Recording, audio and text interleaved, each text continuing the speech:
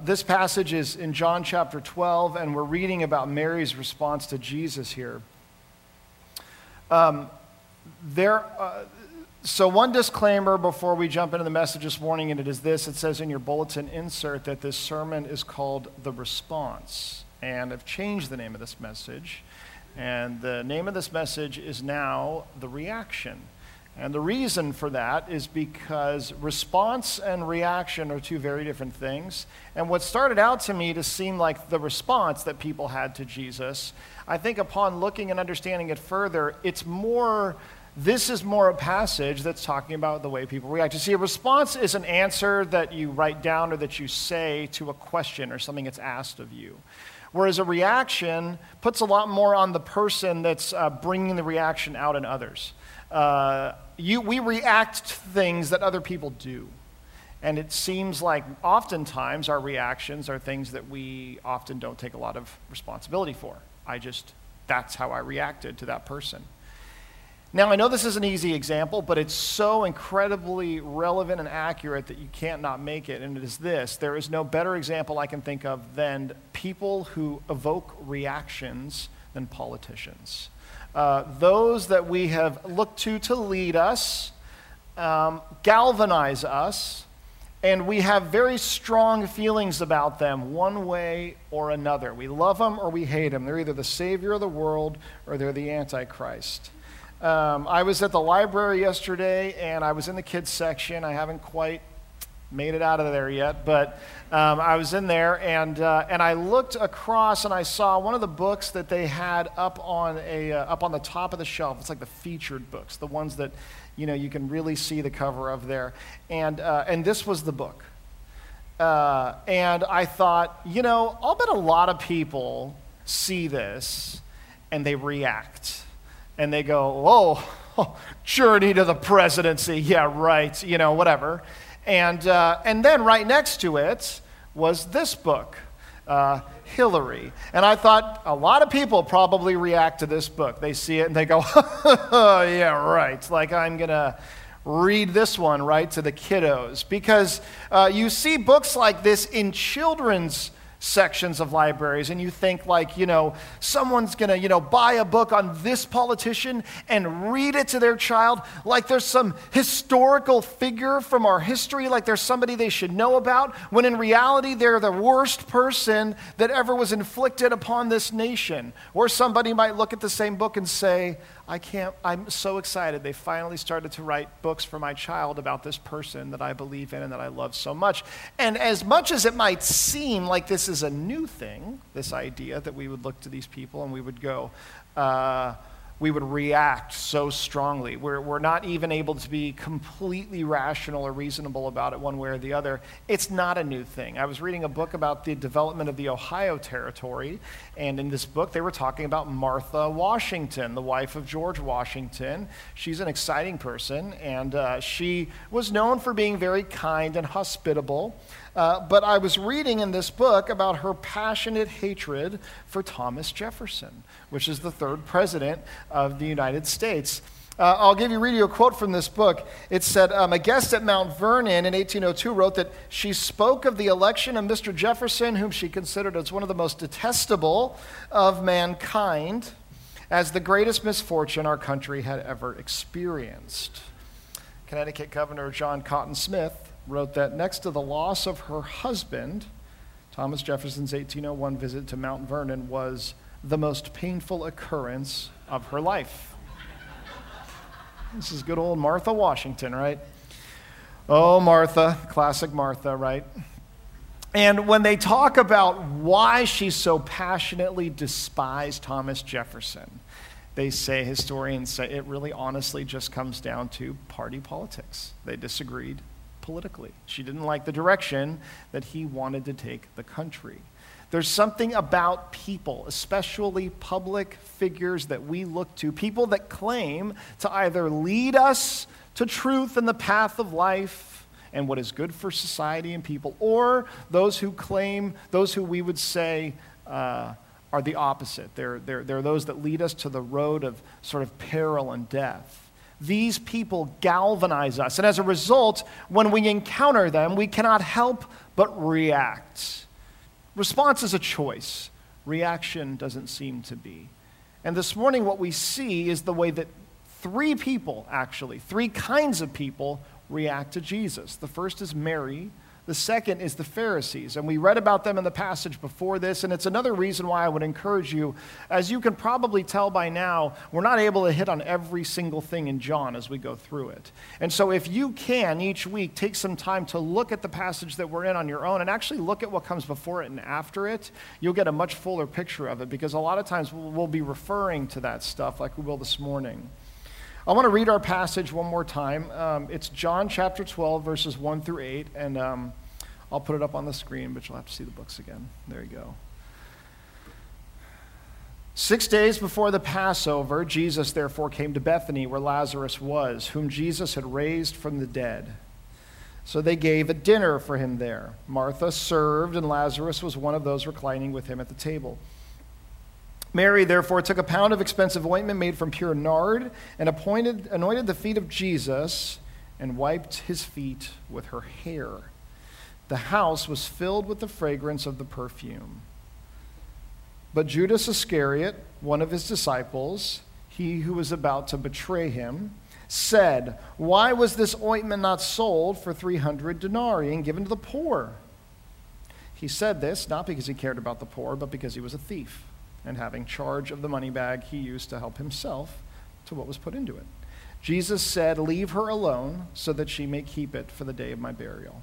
For the poor you always have with you, but you do not always have me."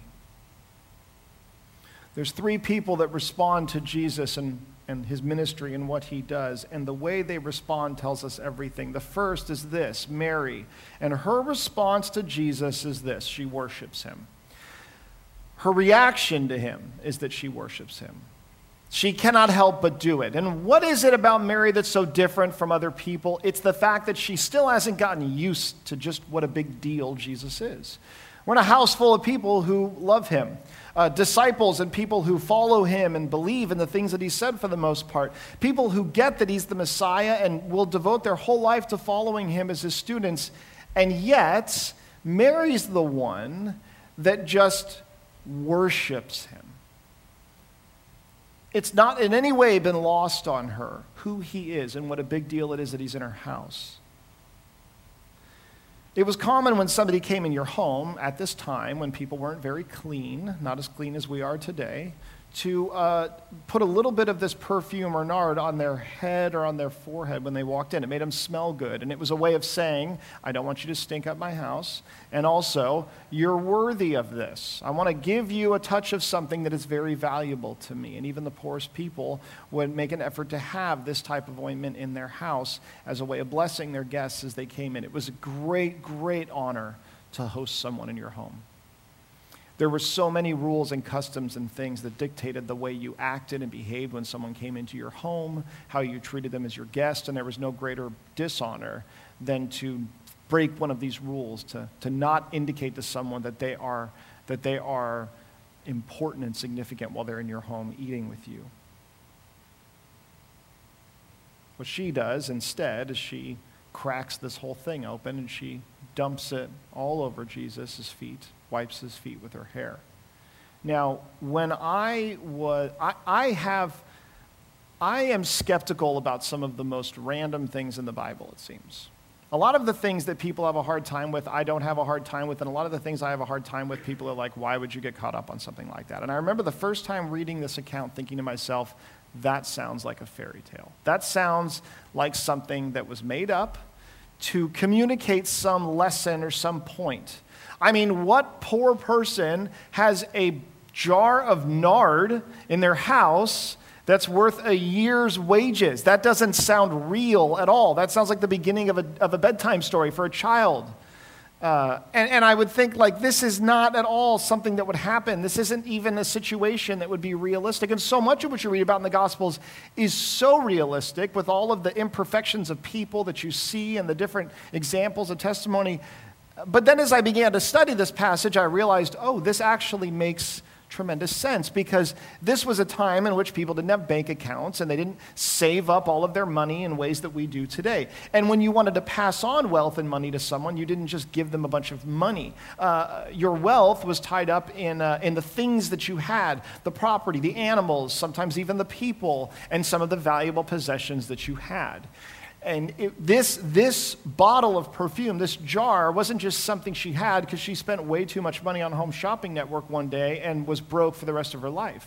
She had this because it had been given to her. It had been handed down to Mary, most likely. And as a result of it, this thing was her livelihood. This was her disability, her Social Security, her retirement, her inheritance, her savings. This, that she could sell, that she could get money for and get a lot of money for. And if she was hurt or something else happened in her life, this could get her by. The definition of wealth, if you don't know the definition of wealth, you're like, what? That's the most obvious thing in the world. Definition of wealth is the amount of time that you can go on what you currently have right now. Okay, so you're wealthy if you have enough that you could live on it for a while without earning any more money or anything else like that. And in that sense, Mary was wealthy because she had this jar of nard, this perfume. And so what she does with it makes absolutely no sense. Her worship of Jesus starts with an act that is so irrational and so crazy to us. She breaks open the jar, meaning like, now it's used. She breaks open the jar and she puts it on Jesus' feet. And it tells us something about the way that she worships. There's a couple of things about the way Mary worships Jesus that we walk away with, and it gives us a sense of what worship ought to really be like. The first is this: she worships expecting absolutely nothing, but she gives everything. She expects nothing. Worship like this expects nothing in return. And it says, I only want to give to you. She gives something knowing that her trust and her security and her livelihood and her everything is in Jesus. It is not in the things that are saved up. It is not in possessions like this. And so she can do something that no one else can. She can let it go. And what is the best use in Mary's mind of this valuable thing? Judas makes this fake argument because he's a bad guy and it's not a real one, but it's still something somebody would probably think, which is, wouldn't Jesus want her to use that money on something better? And what we see here in this passage is Jesus says, I am worthy of this. What would it be like to actually give and not expect anything in return? This is so nuts to us. This is so crazy, the idea that we would not expect anything out of God, that we would approach God and not ask for anything, expect anything, but long to simply give to him of ourselves and to be fulfilled in that, because that's what we see here. We don't just see a woman giving with bitterness. We see a woman giving wholeheartedly, seeming to be fulfilled by her action. Just giving seems to be enough. When Ellie and I started dating, we just doing things that made her happy and feel good and feel loved was enough for me. It was enough. The more creativity and time and effort I could put in to finding ways to just give to her was so fulfilling to me.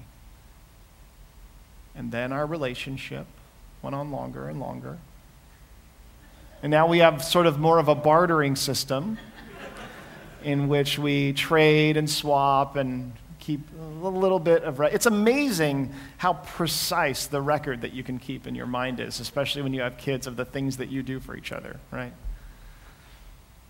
And you often think back in the beginning of relationships to when giving, we could just give of ourselves and feel fulfilled by that thing, rather than say, well, no, but yes, but in a relationship, in a marriage, and something like that, maybe in a friendship and even a relationship with God. I give, but it's because I know that to give is wise, because I'll receive something in return. And while giving is better than receiving, giving should lead to receiving, right?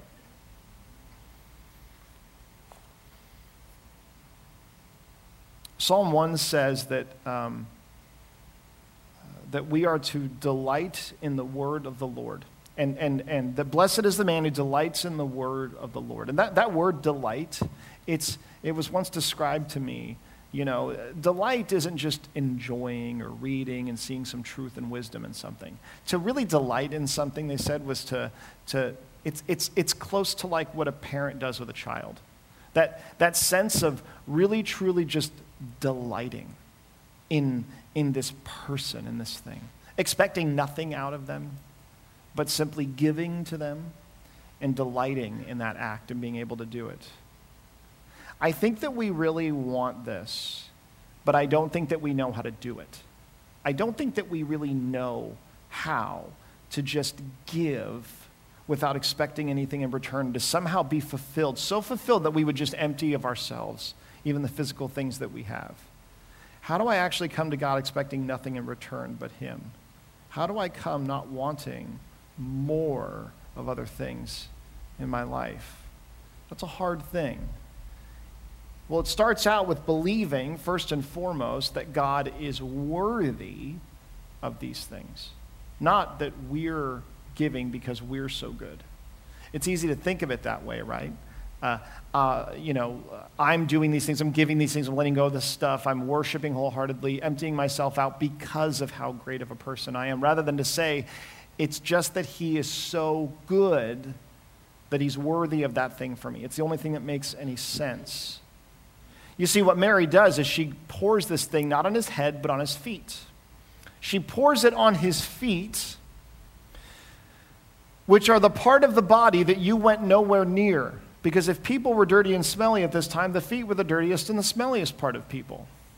Servants would wash people's feet at times, but no one anointed feet with oil. You anointed someone's head with oil.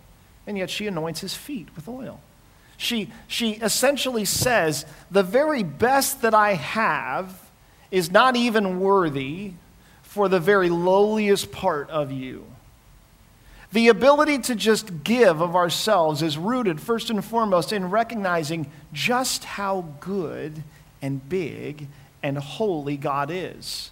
The glory of Jesus, the weightiness, meaning the significance of Him. Recognizing you're so good that all of the best that I have isn't even worthy to really be at your feet.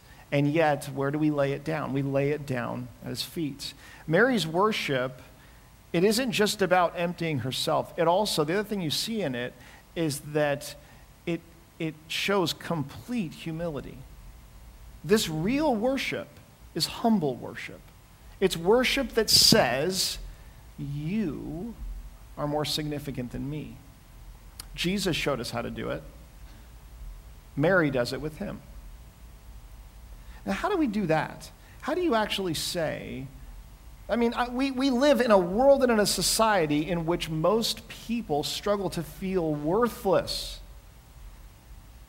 So the solution is that we are to what? Be more humble as a group of shame-filled people who feel like they need to do so much more to even be valuable or worthwhile to begin with. But do you know when we experience most of the worthlessness that we experience in life? Those who struggle with feeling valuable and significant, it's not after some major big failure, after some terrible thing that's happened in life. It's when we wake up in the morning. It's on the most average time, the most average day, when we just think, I need to do something. I need to be something. I need to be loved or known. I need to accomplish I have to do something to actually matter. If I don't, I will continue to live as I am already living, a person who doesn't really have a lot of value and worth. So how do a bunch of people who struggle to feel worthwhile be humble in the way that Mary is? And the truth is that it has more to do with the object of the worship than it has to do with the person that's giving. Is it possible that God is great and I am not, and that means that outside of Him I am nothing, but that means that inside of Him I have value? That if we're created to worship, then that means that the reason why there's so many people walking around feeling worthless is because they are not connected to the source of their worth. You're created to worship something.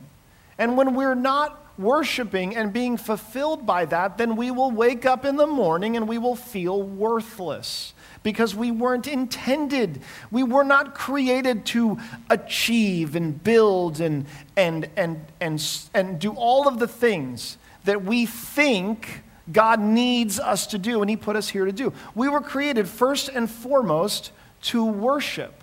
And if we can do that, then we will have worth and value because we're connected to him through it. It doesn't seem to make a lot of sense to us. It seems counterintuitive that the more I love and the more I give and the more I lay down and the more humble that I am, the more I can ultimately be fulfilled by that. And yet we see it in Mary. We see it in those that lay things down for Jesus. And so she undoes her hair completely and she wipes his feet with it.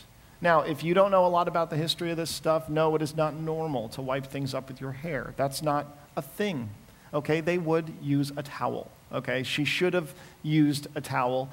In fact, there is nothing, it is very scandalous for a Jewish woman to let her hair down at all in front of other people. Now, when she's in her home, that's a little bit better, but for her to do what she did is to take this wonderful thing and to just now go way too far with it, to make everyone feel uncomfortable. And we probably all know what it's like to watch someone do something like this. You watch someone, maybe it's even worshiping. You watch someone do something and you think that, oh, okay, now it's weird. Okay, it was good. All right, because here's the thing, right? You just spent all your money and you just got down on your knees and you did this thing that took a lot and you humbled yourself. But at the very least, we're all going to respect you because clearly, right, you are a person, who's really worshiping, so respect you. But then you went and made it weird. And now we can't even respect you. Now it's like, well, I'm not sure that you should do what Mary did because, the hair thing, that's not even really what we're supposed to be doing. But maybe just in the spirit of the way Mary was. Like, Mom, should I be like Mary? Maybe more like a Martha. I don't know. But there's something else about her worship that you see in the very fact that she undoes her hair and wipes his feet with her hair, which is that her worship is, it like empties itself, it's humble, but it's also totally unconscious of itself. It's totally not self-conscious. She has forgotten about herself completely. Could you even imagine how nice it would be to be able to actually forget about yourself for a little bit? With all of the need that we have to be constantly worried about what people will think of us and what people will see of us and how we should be living and acting and the things that we need to be doing for all the people in our lives and how if I'm a Christian, that adds on even more, right? Because I'm supposed to be an example in that way. And yet, the worship you see in Mary is completely unconscious of itself. Real, genuine worship totally disregards how people will see us. We just don't care. Our inhibitions, our reservations, the opinions of other people just don't matter. Now, this goes both ways because you could worship so dramatically and openly and freely because you know that everyone is watching you, because you know that people will see you. You could be very careful to always do things that are so dramatic and extreme. And yet, it's important that Mary does this thing with her hair because it shows us that she's not doing it for the people in the room. She's not doing it to impress them. They probably weren't impressed. They thought it was awkward and a little weird and that she went too far. There is nothing like being so enraptured by something that you just forget about yourself for a moment. There was this thing that I always wanted to do at my old church, but it just seemed like a cruel thing to do to people. And if I had thought about it, I would have done it right before I left, because that's when you do the really cruel thing, I guess. But we had this thing called Kids Sing, and it was where kids, I think I kind of named it because I was the announcement guy. It was a really good name because it was where kids come up on the stage and they sing. And we did it around Christmas, and it's when all the kids come up and they wear all the nice Christmas dresses and everything. It's a couple Sundays before Christmas and they sing Christmas songs, okay? Now, strangely enough, this was one of the more highly attended Sundays of the year. I'm not sure why. There seemed to be a lot more grandparents and relatives and people there for the Kids Sing. It was packed. And when the kids came out, They got up on the stage. I was always kind of over closer to the stage, and I could see the people in the crowd. And I just am watching as these kids start to sing, people just like melt. They lose any sense of it. I mean, all the moms, a bunch of people get up in front with all the cameras, the phones, everything, like trying to be really nice to each other, but trying to get the other phone out of the way. And people are just like, I'm watching everyone's faces, and they're just like they can't even express how happy and just oh, I can't believe. There's people just weeping, There's like dads in the back hugging each other. I never knew I could feel this way, about anything or anyone. And I wanted so bad to just like take a picture of everyone in that moment. And then like 2 minutes later, when we just went back and did worship, to like take a picture of everybody and then just be like, all right, so which picture is everybody here worshiping the God of the universe? And which picture is kids sing, right? And that would be mean. That would be so mean, right? But there are these moments when we just lose all inhibition. We don't care about who's around and what they see and what they think.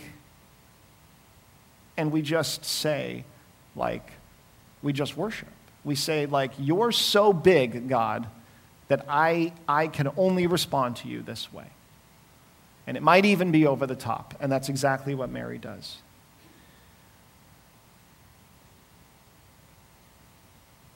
When Mary encounters Jesus, her reaction to him is to worship. She doesn't ask for anything or expect anything.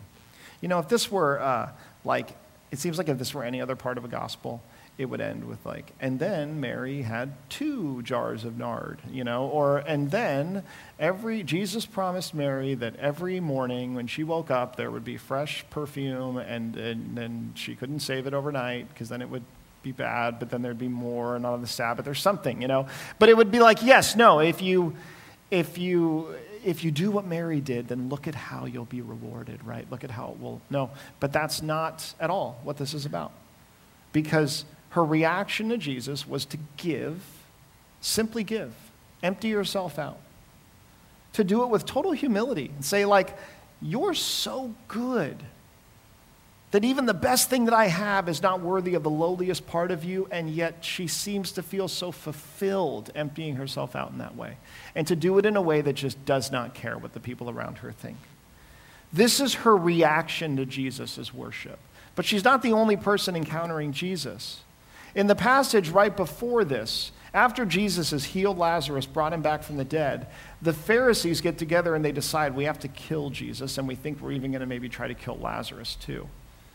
Their plot is to do something very different because just like I was saying about politicians, Jesus is a very galvanizing figure. He said very extreme things. He made big claims.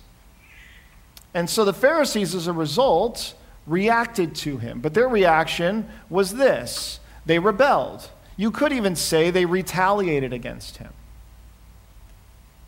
Their reaction against Jesus was to rebel. Why? Why would they rebel? Well, imagine for a moment that Jesus is the liberator, the Redeemer who is coming, riding into the place where you are oppressed, saying to you, I have come to set you free. I have come to bring you freedom and life, and through me you can have that. Your response might be to fall to your knees, thank him, and worship him.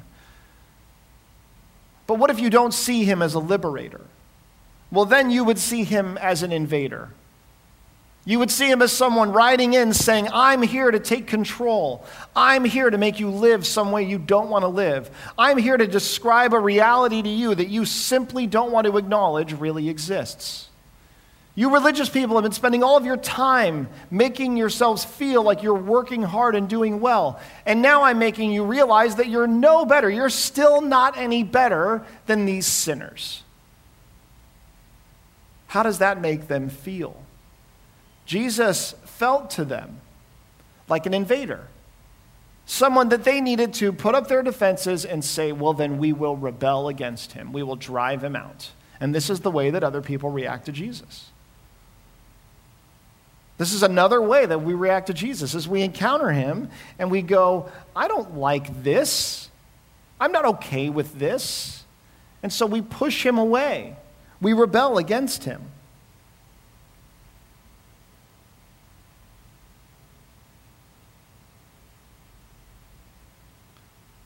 Jesus said that their way of life and worshiping him needed to change. That those who they thought were the best people weren't the best people. Those who they thought were the worst people weren't the worst people.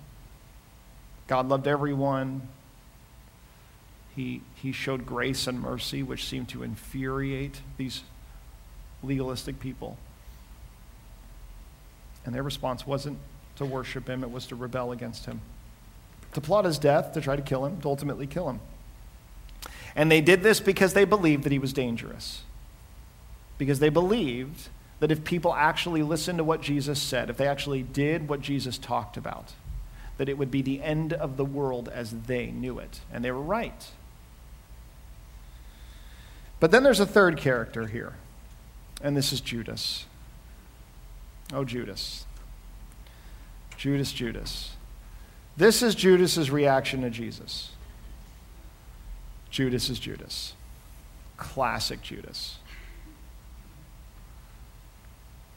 Because what we see here is Judas is this person who has been with Jesus now for quite some time.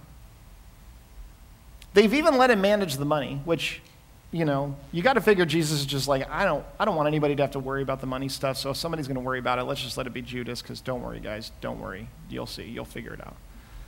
He's not listening much anyway. And Judas is like taking money, and why is Judas in this at all? He's simply in this for himself, okay? It's something for him to do with his life. It's something that brings him some kind of meaning or significance, but he's also it provides for him, obviously. He's eating because of this. He's got a place to live somewhere because of this thing.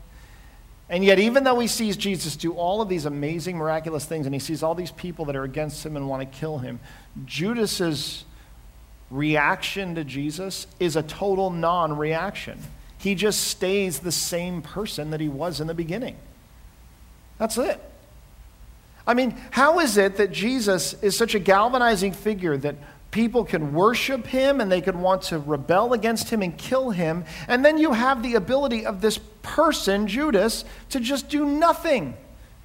Just hang around him and not react at all. Could you even imagine who could possibly do that? Who could be in close proximity to Jesus for an extended period of time, hearing his words, hearing his teaching, seeing all the things that can happen, even experiencing the community he provides, and just kind of every time you encounter Jesus going, yeah, no, it's good, and I'm going to just stay the way I am today that I was yesterday. Could you even imagine someone being able to do that? I mean, how many of us, when we see these extreme reactions to Jesus, worship and rebellion, do we not think, is there some kind of middle ground? Because I'm not like freaking out worship over here, but I'm also not trying to kill him. The middle ground is Judas. It's the guy who's just like, yeah, okay, I'll just keep doing my thing.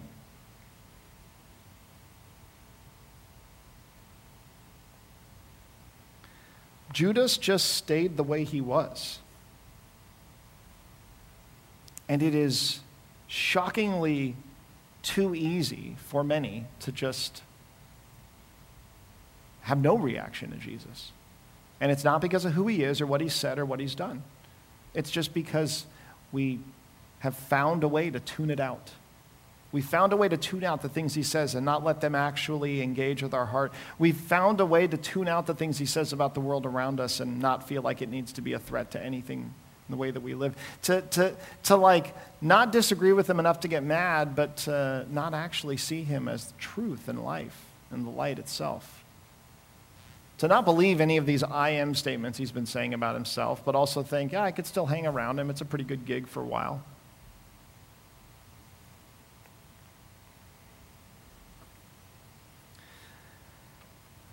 What we're seeing here, especially in the way that Mary responds, is we're seeing what is sort of a blueprint for worship. And when you say that God creates us to worship, could you even imagine a world in which people actually were not self-absorbed? People actually just gave without expecting anything in return? A world in which people were humble, meaning they actually didn't think that they needed to think about themselves all the time and worry about themselves. I mean, one of the things that we accept at the earliest points in our lives is that I'm going to care about me and you care about you, right? This whole humility thing's okay, but it only goes so far because in the end, I still need to be about me. This is my life, and I need to be about me, and you can be about you. Maybe I'll be about my family, but that's still kind of an extension of me. What would it be like if you had a world full of people that were not self-conscious, that were humble, and that gave without expecting? That would be the perfect world. The very things that we see produced in Mary when she worships God is like a blueprint for the perfect person. And it's not about trying to be the perfect person. It's not about working really hard and saying, I want to be a Mary. It's about the object of the worship being big enough.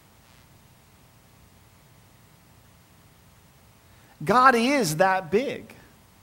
And if we could see it, if we can shake off the dust and decalcify the things that have stuck together over the years for many of us, if we can open up our eyes and our ears and we can actually see anew how big and good and great God is, then we would be driven, we can worship Him, and if we can worship Him this way, then we don't have to be about ourselves anymore. We don't have to think about us all the time. This would be like a perfect world. This would be a great world to live in. A world full of people who worship a God. A world full of people that don't walk around feeling worthless. Who actually feel fulfilled. Who don't have to achieve or accomplish anything. Who simply can worship their King. That's the world that I want to live in. But as is often the case, the world that we want to live in would be made up of people that we don't want to be. But I don't think there's anything more fulfilling than being the kind of person that Mary was when she encountered Jesus. So as we pray, as we take communion this morning, as we worship, this is going to be a time of fixing our minds, not on ourselves, on what we want and what we need, but to take a break from that, for many of us for the first time in a while, and to simply let this be a time that is about how big and how good and how worthy of our worship that God is. That it should be enough for us to empty ourselves out to Him, expecting nothing in return. That ought to leave us feeling fulfilled. Let's pray.